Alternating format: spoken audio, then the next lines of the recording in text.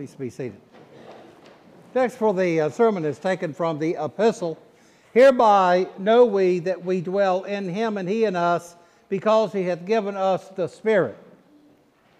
And we have seen and do testify that the Father sent the Son to be the Savior of the world. We have seen and do testify. In the name of the Father, and of the Son, and of the Holy Ghost. Amen. Sermons are preached for various reasons, some to comfort, some to encourage, sometimes to inspire, and hopefully occasionally to delight, and then sometimes didactic. This is a didactic sermon, okay, which means it's a sermon on, I'm going to teach you some things this morning. As time goes on, we will explore more and more deification and participation throughout the year, and hopefully appropriate those realities in our life. By appropriation, I mean our intentional, intelligent, responsible taking hold of those realities that God has given us. Taking is, by the way, the personal act that actualizes God's reality, which is the only reality there is, but it's the act that actualizes God's reality in your life, in your family's life, in the life of your church, and in the life of the world. All of the sacraments either outright direct you to take, I mean, that's the word that's used, to take, or they presuppose you're taking. The body of our Lord Jesus Christ given for thee, take and eat. I take thee for my wedded wife. The only sacrament that does not presuppose you're taking is holy baptism, because that's the sacrament by which you are infused with the virtues that enable you to take the other sacraments. That's why it's unrepeatable. That's why it's the first of all sacraments. So our study, this study, and something to keep in mind as time goes on, is that you are called also to take and eat the Word of God written. And that's what I want to focus on today, the Word of God written. For the next 23, exactly, who said that? That was right. Good. For the next 25 Sundays, and that would be till Advent, 12 of the gospel lessons are taken from Luke. 12, 13 remaining, 9 from Matthew, 2 from Mark, and 2 from John. 7 of the gospel lessons from Luke are parables, while others are illustrative stories or sayings or some narrative of a historical event. But there's a unity between the Gospels and the epistles. There's a unity in these texts because they all revolve around the central figure of Jesus Christ. He's either presenting a teaching to his audience, as on the Sermon on the Mount or on the plain, or he himself is the protagonist in an eyewitness recollection of something, as in feeding the 5,000. What I want you to see is the New Testament this morning. I want you to see its unity, its place in our community, the community of the church, and I want to say also just something in passing about the doctrine of inspiration of Holy Scripture. And through the grace of God and His provisions of participation, our individual life stories are going to be taken up into, and already have been taken up into, the life story of Jesus Christ, which is the New Testament. As you know, the Gospel of Luke is one of 4 Gospels and one of 27 books in the New Testament. As we read, mark, learn, and inwardly digest the various accounts of Jesus' life and teaching in the Gospels, it is obvious that the evangelists who wrote the Gospels had some process by which they selected material for their text that would bear their name. Are y'all with me? You are? Okay. Good. Thank you, sir.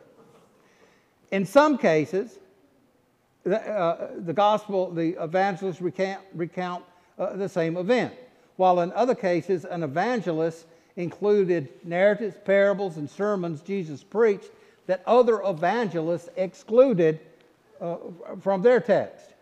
They excluded them either because they did not fit their design, the shape that they were aiming for in their gospel, or possibly because they just didn't know about them. That's also there. For example, the story before us today of the rich man and Lazarus is only in Luke's gospel. The same is the case for the prodigal son. They show up nowhere else.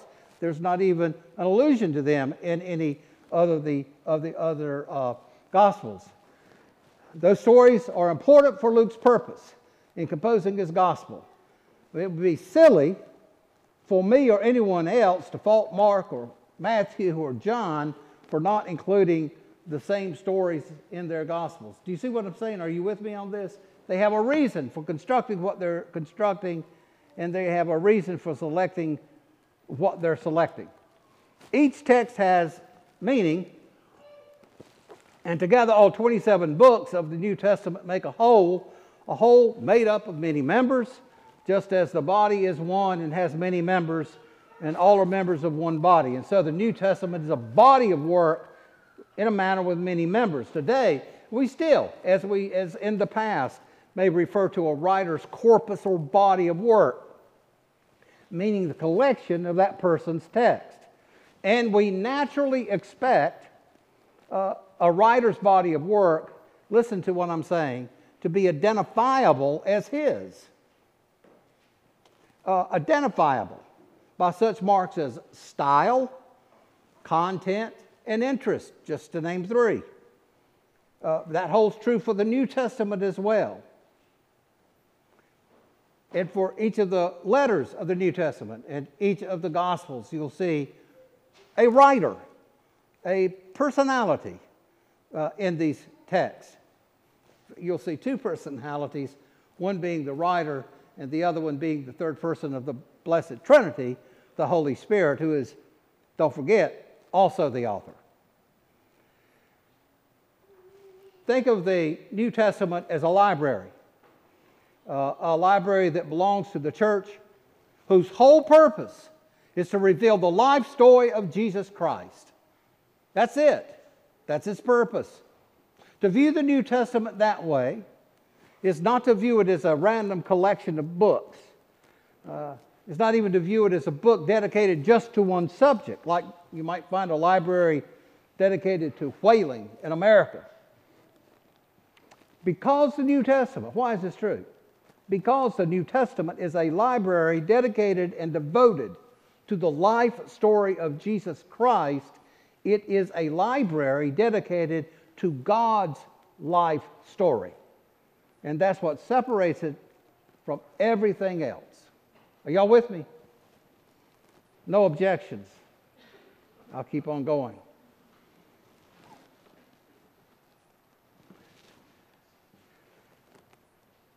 And it's interesting. Most of you do Bible studies. You've done Bible studies for a long time in your life.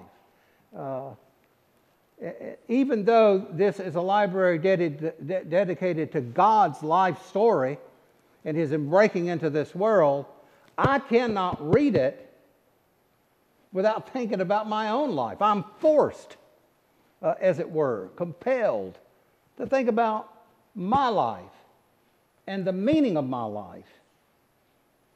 And somehow that my life has ultimate significance because it gets included into God's story, God's life story. And somehow, and you know this, that as I read the text of the New Testament, they're reading me, in a manner of speaking. They have to. I'm compelled to square my life with the text. One feels deeply then that nothing is more important than rightly interpreting this book.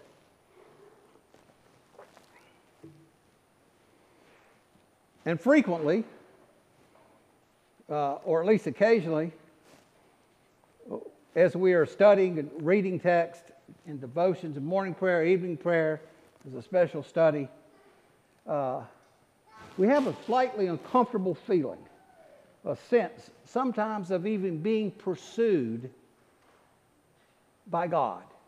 Now, I know this is not so much the case with people my age.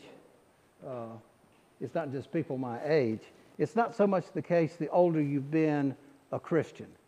But if you're able to think back to your conversion, then you see and you know that in your conversion experience has had with it this sense of God calling you, of God pursuing you personally.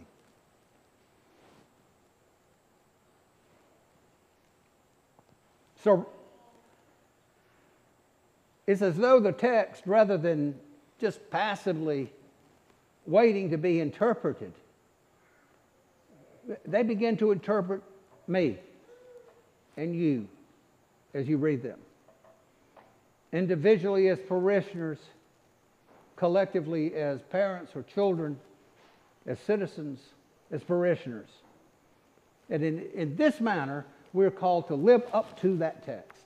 So I say that, we say that occasionally, live up to the text. That's what I'm talking about. We're called to live up to the text of the New Testament. Now, let me say something about what was before the New Testament. Because the New Testament hasn't always been around, and the New Testament did not, when Jesus ascended, the New Testament did not just come down from heaven, wrapped in the King James Version of the Bible. I wish it had, but it didn't. What about the church before the New Testament? Well, let me say this.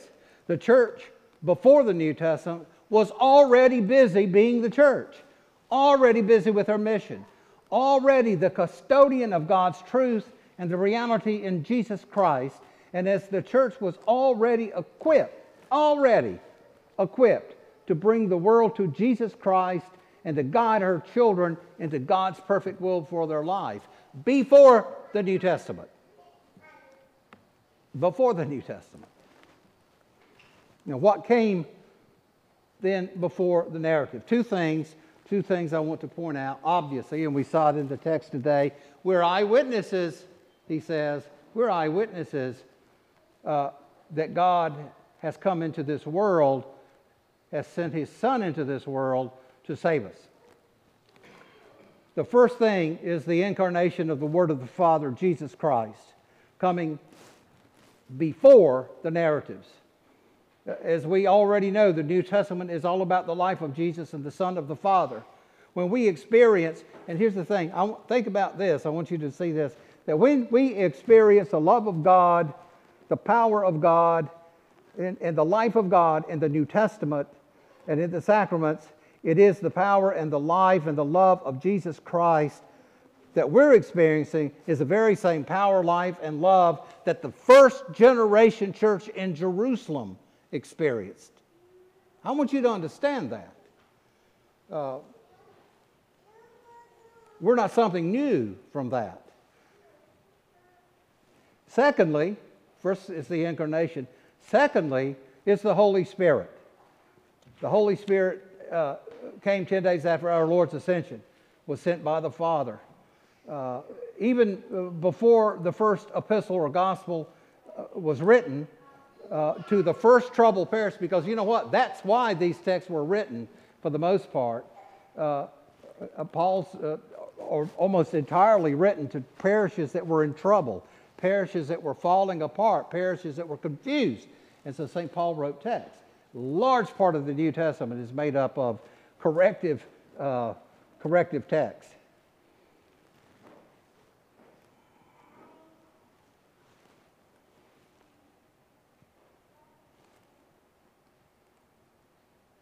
The Holy Spirit came after our Lord's ascension.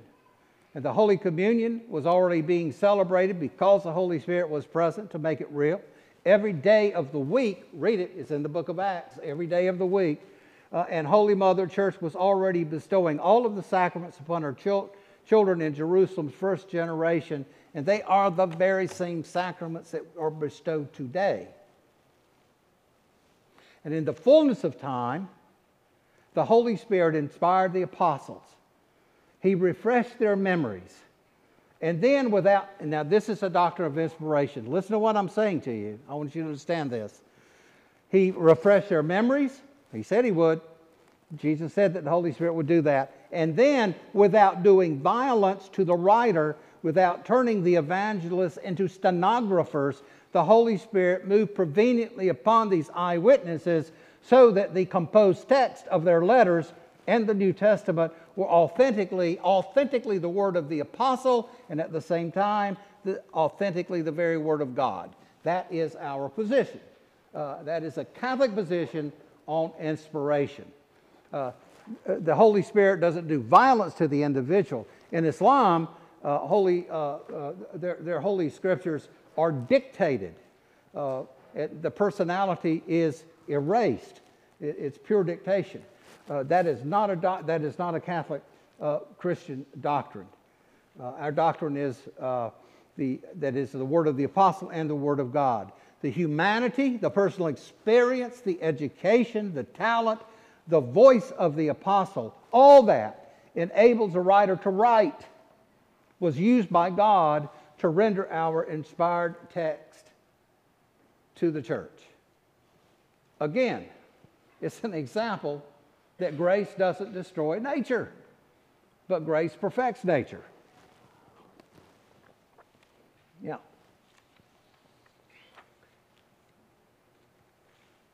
Now I want to say something about what came after the New Testament, after these letters were written. All of these letters were sent all over the place. I mean, there were a lot more than what we have in the Bible. Many, many texts. Later on, the church assembled the New Testament. The church brought all of these texts together, and that was a long process of discrimination by which some texts were determined to be truly Scripture, while other texts were determined to be useful but not Scripture. There happens to be no text, as you well know, in the New Testament that gives us a list of the books of the New Testament, right? I mean, unless you want to count the index at the front or the contents at the front, and the content isn't inspired. In that sense, it isn't. So a final authority outside of Scripture was necessary to determine which books really are Scripture, and that authority was a church in council, guided by the Holy Spirit, or in another way that we could say it is holy tradition. But holy tradition is not an accident. Holy tradition came up in a very organized, in an organized way. Furthermore, are you with me? Do you understand what I'm saying? That we've got all these books, books floating around, and some people arguing that they're scriptures, and others say, no, they're not, this is, that isn't. The church has to make a decision, has to decide. So the church in council makes this decision. What we believe, but not only does holy tradition tell us which books are in the Bible, but we believe holy tradition, as in the 7 ecumenical councils, dogmatic definitions are absolutely authoritative and accurately state the truths of revelation that are in the Bible. The point is that the Scriptures do not provide their own interpretation, and a final authority outside of Scripture is necessary as the foundation of ultimate truth, as well as the witness and guardian of the Scripture. Even in her salad years, the church assembled this library for her children, and she rightly interpreted it for our well-being. And we can still go back to those interpretations, specifically 7 ecumenical councils, the ones I mentioned. The New Testament is meant for the church, And the church is committed to the New Testament because of its apostolic origins. And because of its apostolic origin, the New Testament is authoritative to all of us, Jesus' disciples, ancient and modern. One last word, and then I'm done. Finally, the New Testament, of its own voice, from its own standpoint, does not claim to be new. Not entirely. Not in the sense of being dropped down from heaven without any connection to what God had already been doing in the past. The New Testament, interestingly, possesses a profound sense of what you might call historical consciousness from the beginning. I mean, the very first verse of the New Testament says, the book of genealogy of Jesus Christ, the son of David, the son of Abraham. This identity of Jesus Christ with Israel then unfolds throughout the New Testament, and his mission is shown to reach all the way back to Adam. He is the son of David, the son of Abraham, the last Adam, the son of Mary, and truly the Son of God. We'll stop there. In the name of the Father, and of the Son, and of the Holy Ghost.